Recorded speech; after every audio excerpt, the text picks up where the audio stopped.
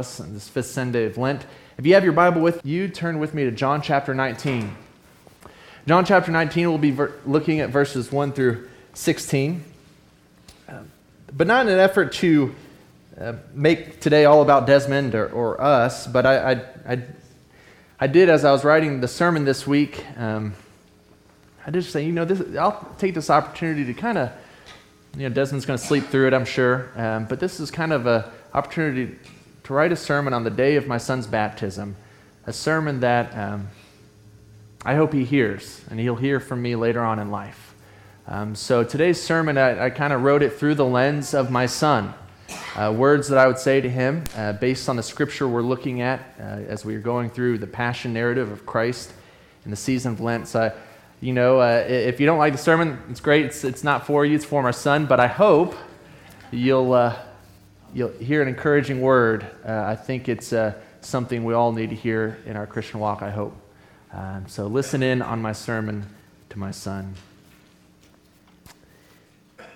Then Pilate took Jesus and had him flogged. And the soldiers wove a crown of thorns, and they put it on his head. And they dressed him in a purple robe. They kept coming up to him and saying, "Hail, King of the Jews," and striking him on the face. Pilate went out again and said to them, "Look, I am bringing him out to you to let you know that I find no case against him." So Jesus came out wearing the crown of thorns and the purple robe, and Pilate said to them, "Here is the man." When the chief priests and the police saw him, they shouted, "Crucify him! Crucify him!" And Pilate said to them, "Take him yourselves and crucify him. I find no case against him." And the Jews answered him, "We have a law, and according to that law, he ought to die because he is claimed to be the Son of God." Now, when Pilate heard this, he was more afraid than ever. He entered his headquarters again and asked Jesus, "Where are you from?" But Jesus gave him no answer. Pilate therefore said to him, "Do you refuse to speak to me? Do you not know that I have the power to release you, the power to crucify you?" Jesus answered him, "You would have no power over me unless it had not been given to you from above. Therefore, the one who handed me over to you is guilty of a greater sin." From then on, Pilate tried to release him, but the Jews cried out, "If you release this man, you are no friend of the emperor. Everyone who claims to be king sets himself against the emperor." When Pilate heard these words, he brought Jesus outside and sat on the judge's bench at a place called the Stone Pavement, or in Hebrew, Gabbatha. Now it was the day of preparation for the Passover, and it was about noon. He said to the Jews, "Here is your king." And they cried out, "Away with him! Away with him! Crucify him!" Pilate asked them, "Shall I crucify your king?" And the chief priests answered, "We have no king but the emperor." Then he handed him over to them to be crucified. This is the word of the Lord. Thanks be to God. As Rebecca and I thought about our son's life, they give you plenty of time to think about it in those long 9 months of preparation. We thought about our joy, our dreams and our hopes and our joy of him. And already before today, we had prayed and committed him to Christ and to Christ's kingdom. We prayed that he would love God beyond anything else in his life, his whole heart, mind, soul, and strength, and that he would love his neighbor as himself. We prayed that he would be kind. I especially prayed that. I felt like sometimes kindness is lacking in our world, and sometimes we don't talk about kindness enough. And if he could be kind, that he could stay in the love of Christ. We pray that he would, as a good Nazarene, stand and love the poor and the oppressed with everything that he had. We prayed these things, and as I was looking at the scripture today, I was reminded of the fact, but how will he do this? By his own power and strength? No. He needs a power greater than himself to do these things. raising children, we often don't talk about power. We often don't talk about power in the church too well. I think we feel uncomfortable when we talk about power because in the church we talk about humility. We talk about servanthood. We talk about turning the other cheek. We don't often talk about power. But I guess where I'm going this morning is to say that I hope my son grows up to be a powerful person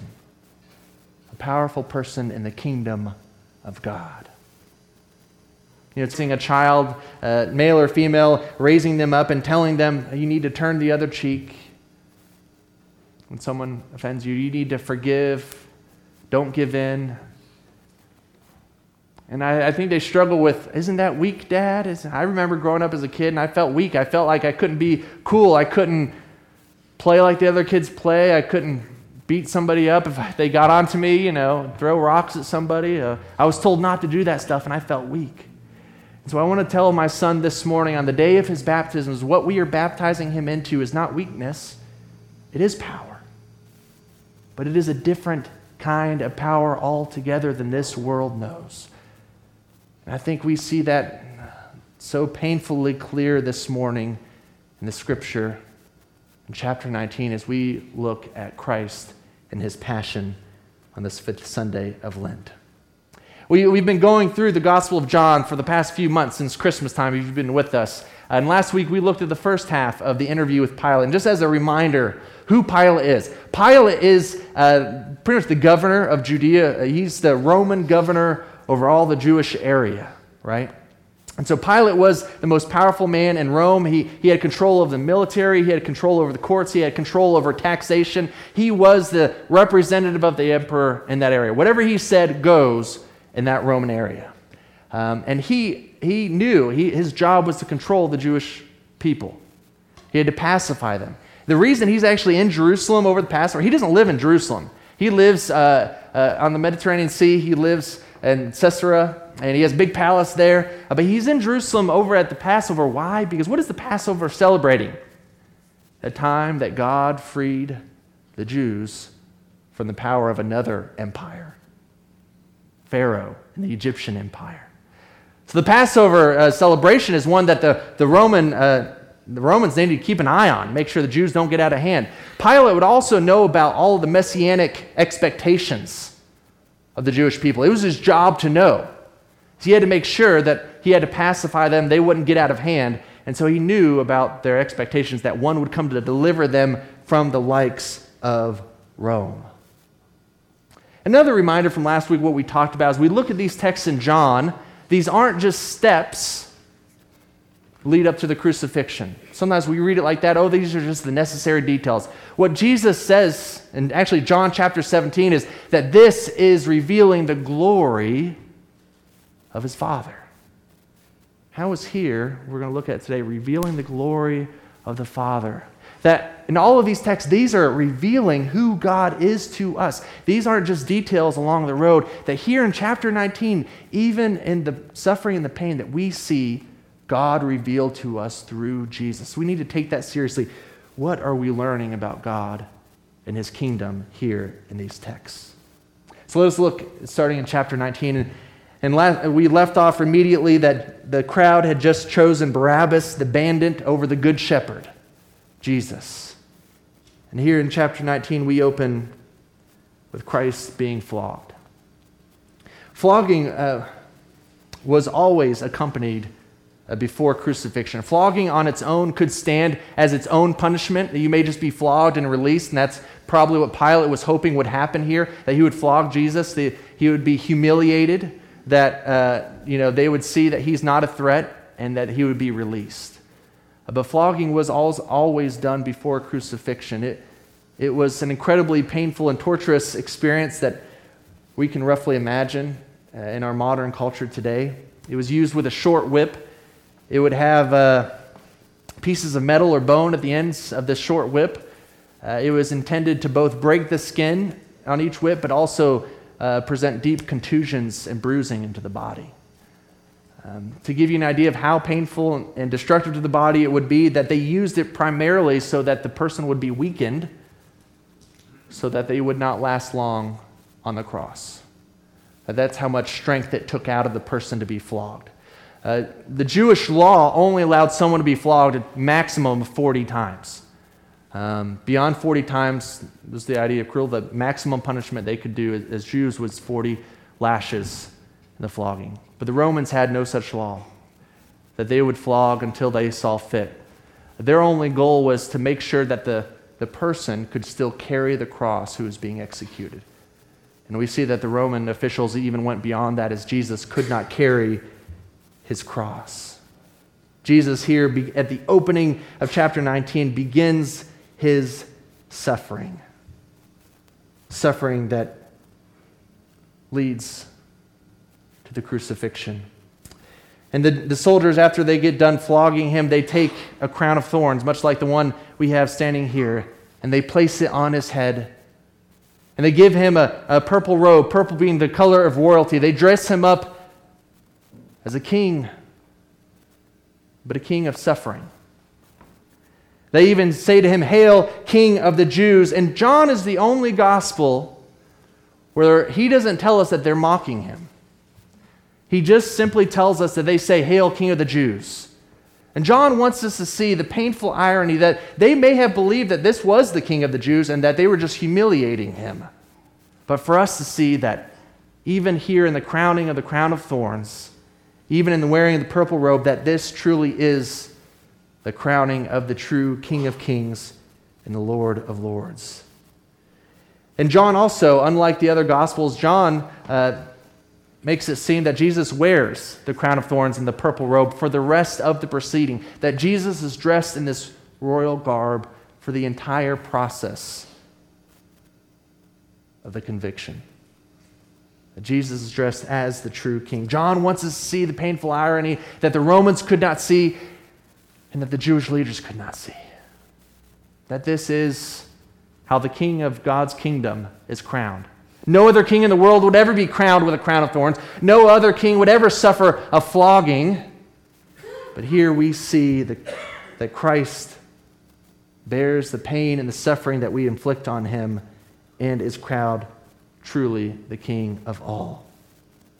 Pilate brings him out and saying he finds no case against the man, that if they want to crucify him, they should take him themselves and crucify him. We need to understand kind of the power politics at play here. Pilate's not really trying to be nice. Pilate is really saying, I've humiliated this messianic person, and there's no reason for me to continue, and so you take him to release him. And the Jewish people, they say, the Jewish leaders, and we've talked about that last week, that this isn't the entire Jewish people, this is religious leaders at the time. They say, no, crucify him. And he says, if you want to crucify him, take him yourself and crucify him. He says this because he knows he's toying with them politically. He knows that they actually have no power to crucify anyone. That the Jewish authority, the only people that were legally allowed to crucify was the Romans at this time. So he knows they are dependent on him to do what they wish. But the Jews, the Jewish leaders are one step ahead of Pilate. They say, oh, yes, but we have a law. And the law says that he must die because he is claimed to be a son of God. They reply to this not because Pilate's overly concerned about the law. He's not overly concerned about what the Torah says about blasphemy. They say this because they know a part of Pilate's job is, as governor of the area, he has to respect their laws. That is one thing that the emperor decrees, that the Roman governors of the areas must respect the local laws. And so basically they're saying, we have you because we'll get you in trouble if you don't obey and listen to our laws, that he needs to die. We talked about last week, the Jewish leaders have already tried to stone Jesus and they failed, and so now they must have him crucified by the Roman. This also worries Pilate. They get under Pilate's skin here, as we see in the next verse, that he goes back in afraid because they say he's claiming to be a son of God. There's only one son of God in the Roman Empire, and that's Caesar.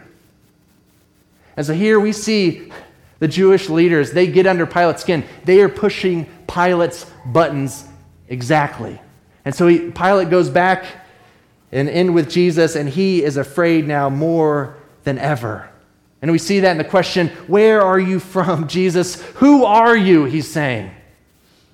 And we who have been reading the Gospel of John know the answer where Jesus is from because he's been saying it over and over again. I am from God the Father.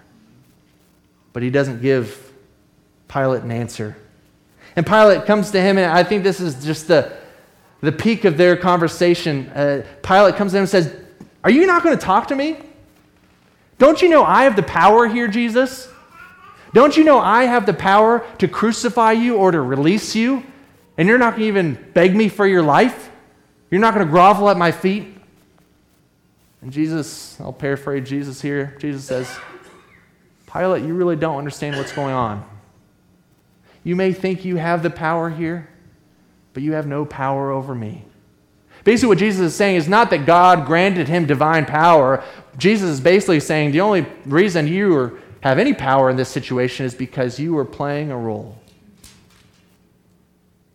That you don't have power over me. In fact, we who have been reading the Gospel of John should remember in John chapter 17, Jesus tells right before his hour, he says, the Father has given me authority over what?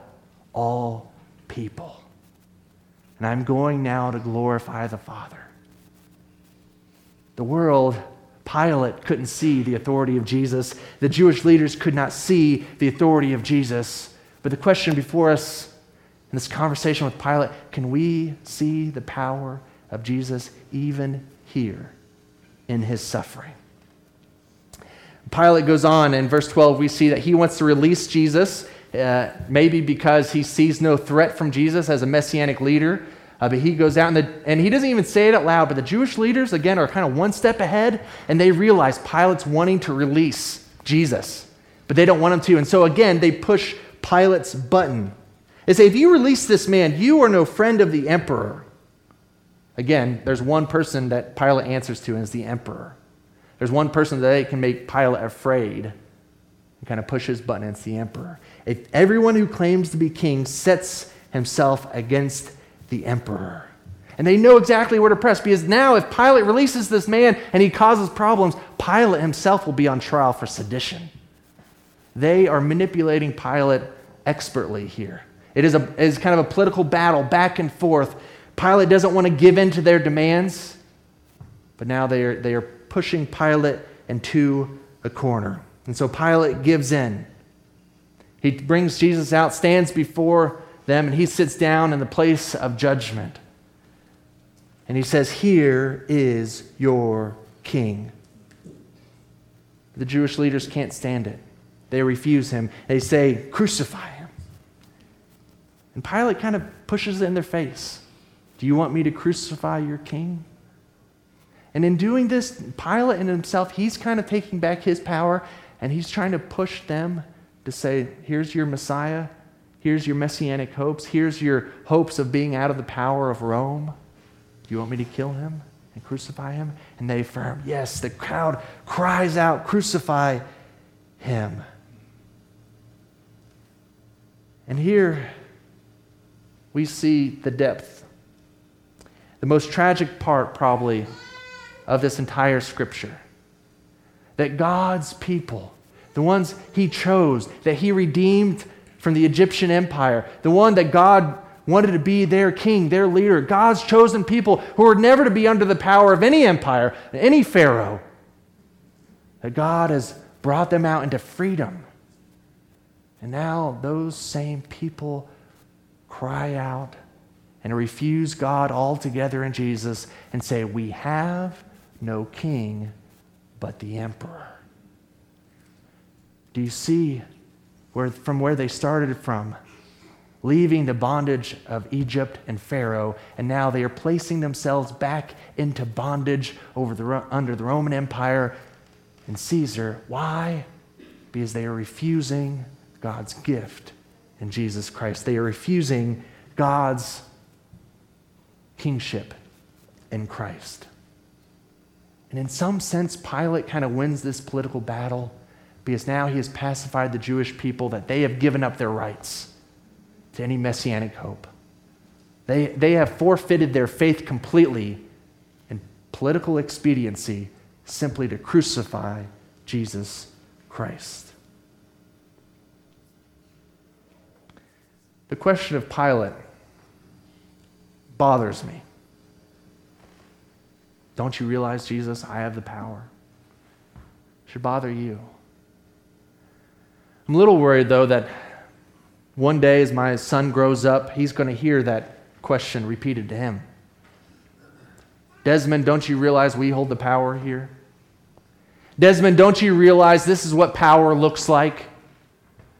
The world is going to say to my son, Desmond, if you want power, come over here. Desmond, if you want some control, if you want some freedom, come over here and experience true power. This is what the world is going to say. The Pilates of this world are going to say, Desmond, don't you know that I have the power? The question of power in our world is really the question of the gospel. Who holds the power? And really, what does power look like? What is true power? Pilate obviously can't see it.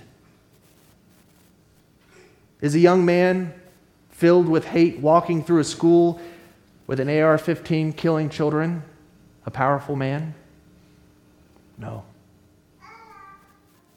Is it a nation that can destroy the world 15 times over with its nuclear arsenal? Is that what true power is? No. Many people in our culture think that you can get on an app and flip through, and just with a few swipes of your thumb, you can find a new sexual partner for the night. Is that power? No. In our culture, so much money is power. The more dollar bills you have in the bank, the more you can make people do what you want. Sometimes, unfortunately, even in the church, will dance however they want to dance if they'll just give a bigger donation. Money in our culture so many times is power. Is the ability to kill an unborn child whenever we want to? Is that true power? Is the KKK burning crosses in front yards and terrorizing the African American community for so many years? Is that what power looks like? Is power the ability to never let anybody hurt you? Is power the ability to always to win an argument, always to be right? Hopefully you've said no to many of these, but this is the way power is thought of. It's the way power is articulated. This is the power that our world seeks after. This is the power of Pilate. Pilate was the man that could tax people as much as he wanted. He could skew the courts wherever he wanted. He could kill people whenever he wanted. And yet I hope as we look at the scripture today, as my son grows up, he sees that actually that's not even power. If anything, that is a dark, twisted reflection of what true power is. And that we can only know that through Jesus Christ standing here. Because by these standards of power, the world's power, then Jesus Christ really was powerless. Jesus Christ grew up poor. He had very little money to his name. He never pursued or owned property. He never took a wife. He never built a family for himself. He never pastored a mega church. He was happy with 12 disciples following his way. He was often hated and reviled, called a drunkard, told he had an evil spirit. Christ never struck anyone. He never harmed anyone. He never incited violence. And in fact, the one time one of his disciples had a sword with him and started attacking somebody, remember in the garden? What did Jesus do? He said, he rebuked him, and then he healed the man. The world looks to Jesus, and especially here in chapter 19, and the world says, that's weakness. That's not what power looks like. But the question I'm asking you, and I will ask my son as he grows up, that if he can look at the man that stands there bloodied with a crown of thorns and a purple robe, I'm going to tell him, son, that is what true power looks like. In chapter 10, Jesus is talking about himself as the Good Shepherd. We looked at this on Ash Wednesday. And Jesus says, I am the good shepherd who comes, and when the wolves attack, I don't run, but I lay down my life for the sheep. That's what we should see Jesus doing here. But he compares himself to who? The thief. The thief comes to do what?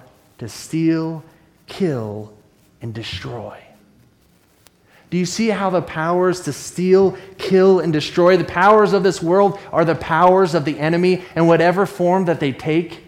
These powers to kill and destroy and to make sure no one can hurt you, they are the powers of the enemy. They are the powers that bring destruction. That they may have power over people, but ultimately, they destroy us. They destroy God's good creation. And Jesus comes to save us from the thief, to save us from those powers that would seek to destroy and to take our life. Oh, they may look alluring. They may try to entice my son as he grows up. But I'm going to say, son, don't go that way. It only leads to pain and suffering and death. Now, when he looks out at the people that seem to be maybe having a good time, say, that way leads to folly. That if we base our life on the powers of this world, our lives will be small, lonely, and brittle, right? If you're always seeking to have power so that no one's ever allowed to hurt you, you'll always live in fear. Even as Christ said, if you live by the power of the sword, you're going to die by the power of the sword. If your life is based on hating people, yelling at people, oh, you're going to be so lonely. You're never going to know the depths of true love. What I want to tell us this morning, and what I will tell my son time and time again, though, that is not true power, but the good news is that there is a power far greater than all of those. There is a power that is available to every man, woman, and child, no matter who they are, that can never be touched by a thief, that money can never buy, that guns cannot kill, that fear has no hold on. It is a power that even death itself bows to. That is the power of Jesus Christ. And we don't need to look much further than seeing in chapter 19 what is the true power of Christ. The power of Christ is not to avoid suffering. The power of Christ is to walk into suffering out of love for others, on behalf of others, and to give of yourself out of love for the world. The power of Christ is not getting revenge on the people that crucified him. The power of Christ is the ability to forgive those people. The power of Christ is not always to be right. The power of Christ is not always to win arguments. The power of Christ is to walk into division and bring reconciliation. That is what Christ does. That is what power looks like. The power of Christ is never to destroy. It's always to heal. The power of Christ is to bring hope, to bring reconciliation, joy, peace. This is the power of Christ that we see not only in chapter 19, but throughout the gospel. The ultimate power of Christ is an outpouring of God's love, allowing God's love to redeem us, to sanctify us, and to work through us, even in the laying down of our life. That is true power. So let me ask you this morning, what power do you put your trust in? You see, it won't just be when he's 10 years old. It won't be just when he's 20 or 30. Hey, buddy.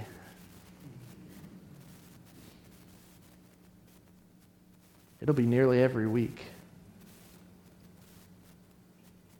Somebody whispers in him, hey, put your trust over here. See, those people are there coming to get us. You better be careful. They'll try to play fear into his heart. They'll try to get him to trust in the powers of this world. My sermon to my son this morning is always put your trust in true power. The power of Christ, that is the only power that is able to overcome sin, evil, and death. It is the only power in this world that is able to free us from the addiction to sin, free us from the addiction of ourselves, and able to free us for God's love and redemption in the world. So what power do you choose to trust in this morning? Have you committed your life to Christ? Have you said, I will only trust in the power of Christ, and do you live that out every day? If you have made that decision to trust Christ, trust the power of Christ, is that the power of your life that you see lived out? See, Christ left the Holy Spirit for us to empower us, right? So that we would not live lives that are weak, that we would not live lives in fear, that Christ left the Holy Spirit, so what? That we can be empowered to live Christ-like lives, that we can continue the work of the kingdom of God and bring others into the kingdom of God. He left the Holy Spirit to give us His power. And so when we put our trust in Christ, we should see the power of Christ enough. The early church, they really struggled with this, and this is what Paul's always working with, right? People in the Corinthians church, they're always saying, oh, the power of the Holy Spirit in me is I get to speak in tongues, you know? You may have some friends that think that, right? Or as some friends said, oh, the power of Christ in me is I get to prophesy and I know all mysteries and knowledge. And what did Paul say? That's the weak stuff.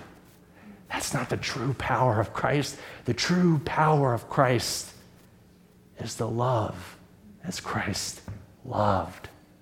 To live as the Christ lived. That is the true power of Christ. That is the power I will instill in my son or seek to do so. Even Paul said this, I love it. And again, the world doesn't see it. But Paul said in chapter 12, he's talking about his own suffering. He says, Christ said to me, my grace is sufficient for you for power. Do you hear it? Power is made perfect in weakness. So I will boast all the more gladly of my weaknesses so that the power of Christ may dwell in me. Do you see that? We're not just saying that with a wink. Oh, it's ironic when you're weak, you're actually being good. No, Paul's talking about here real power. That is, when the world sees weakness, when we think we are struggling, we are open to the power of Christ working in and through us. Hey, buddy. And when we open ourselves to Christ, when we say, you know what, we give up on ourselves. We're not powerful enough. We're not strong enough. When we, in our weaknesses, embrace our weaknesses like Paul did, he says we actually have the real, true power of Christ. And friends, that is true power. That is the power that overcame sin, evil, and death. That is the power of Christ that is available to you. Do you realize you have that power? I mean, this isn't just a good sermon for my son. You have ability right now to have the power of Christ. You have the ability to walk into a relationship that is broken, full of hate. You have the power to bring healing and reconciliation. You have the power to go to someone who's been cast aside by this world, who seems worthless and powerless to this world, and you have the power to give them worth in Jesus Christ. You have the power to become their friend, their brother and sister. You have the power to go to someone that's suffering and to stand with them in that suffering and represent Christ to them, that God has not left them, that God is with them. That's power. You have the ability to bear one another's burdens. You have the ability to forgive people and to bear their sins as Christ has forgiven you. That's power. You have the ability to give someone hope that is hopeless. Do you see the power of Christ as available to us when we give our lives to God? He frees us from the bondage of sin, and then we are given power to work in His kingdom for grace and salvation. Is that the power that you have in your life that you see? Hey, buddy. Let me take him for a second. Hey, buddy. You been listening? It's okay. Hopefully we're taping this. I'll play this back to you one day. Let me just talk to my son for a little bit. Desmond, as you grow up, I wish I could protect you. I wish I could keep you from harm, that you would never suffer, that you'd never be afraid. But I can't do that. I will always be there. And in this world, it will make you afraid, that you will be hurt. I don't know how it'll start. Maybe it'll be someone at school. Maybe you'll get pushed down. Maybe this life will push you down. And you'll be tempted to look for ways to get power. People look to all sorts of things. Drugs and alcohol, violence, hatred, money, all the things we've just been talking about. But I pray that you won't turn to the powers of this world, but that you would trust in the power of Christ. That you would see the power given to you today in your baptism, your acceptance into the body of Christ. That you need not fear, that you need not fret, that even death need not have any power over you. But you have the power to love. Love the unlovable. You have the power to forgive and to give grace and to show Christ to so many people. Oh, my dear son, you can truly grow in power in Jesus. And then you have no reason to be afraid. And that's the power we give you over to this morning. We entrust you to the one who was crowned with a crown of thorns and suffered on our behalf. May you follow in his footsteps. And as a father, that's a hard thing to say, knowing the footsteps of Christ led him to the cross. But I do so in sure hope and assurance that there, even at the cross, especially at the cross, the power of Christ, the glory of God is revealed to us. Let us pray. Heavenly Father, in these moments, we seek to be your people. We seek to open ourselves to the power of Christ. That we would be people that trust in Jesus Christ, the man who wears the crown of thorns, the one who suffered on our behalf. And we pray that we would have enough trust and grace and commitment to you that we could follow in his footsteps, that we may bear the power of Christ in this world. Speak to us now in these moments of response. May we receive your grace through the elements of communion, and we find a deeper walk with you. In Christ's name we pray. Amen. As our servers come down to present communion to us, you don't have to be a member of our church to partake in communion. All that we ask is that you have made a commitment to place your life in the care and trust of Jesus Christ. That you've given yourself over to him and made a decision to live in the power of Christ only. And we invite you to the table. It is open to everyone.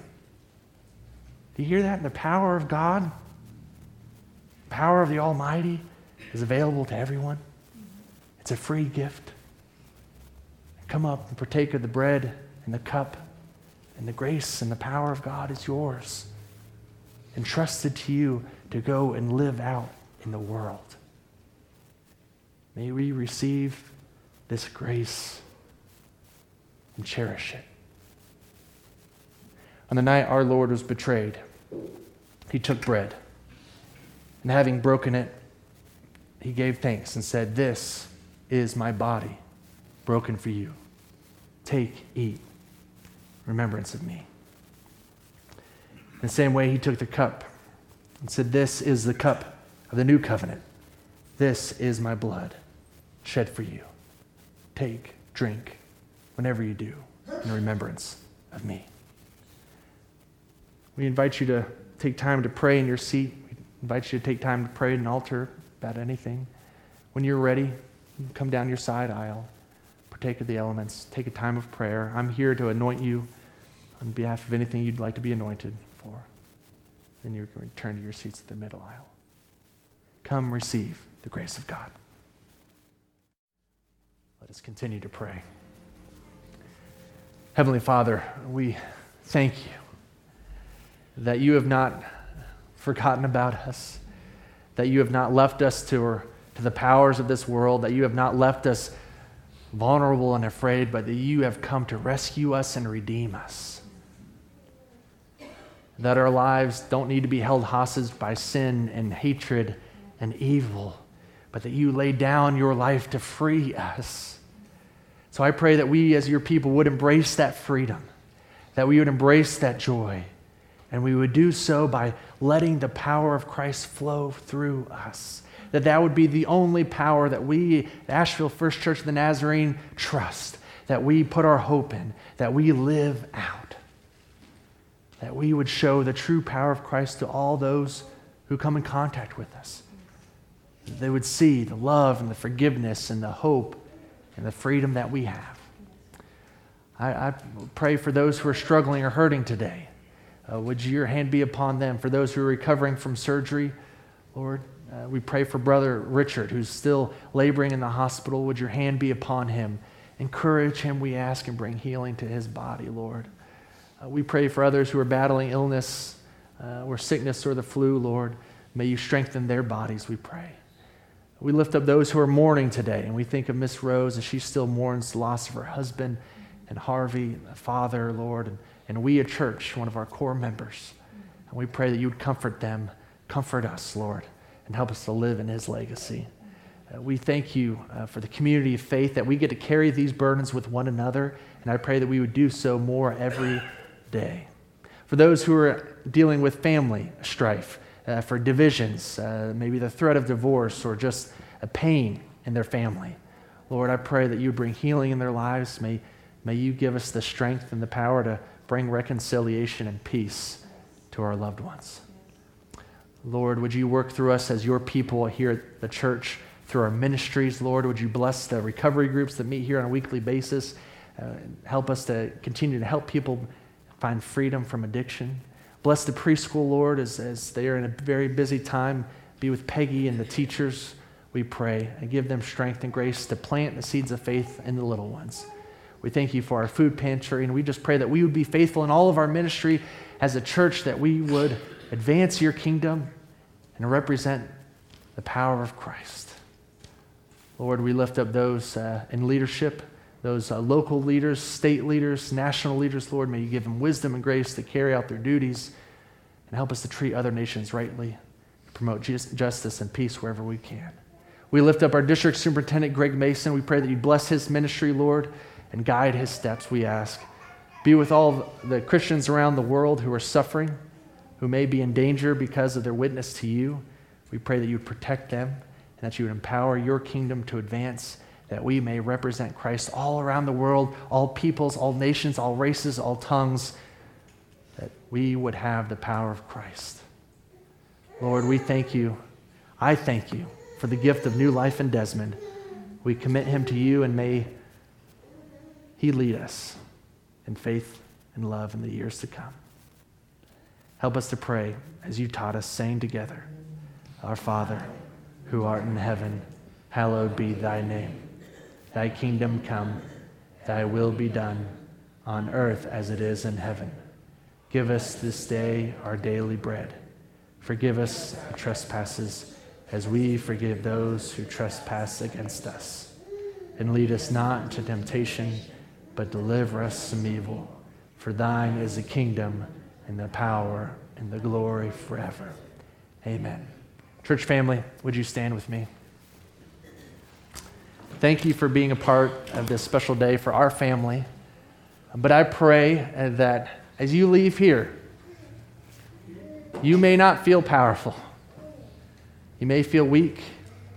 You may feel humble. But know it is in you God has chosen for the fullness of the power of Christ to dwell. So may you trust in that power, and may that be the sole foundation of your life in the days to come.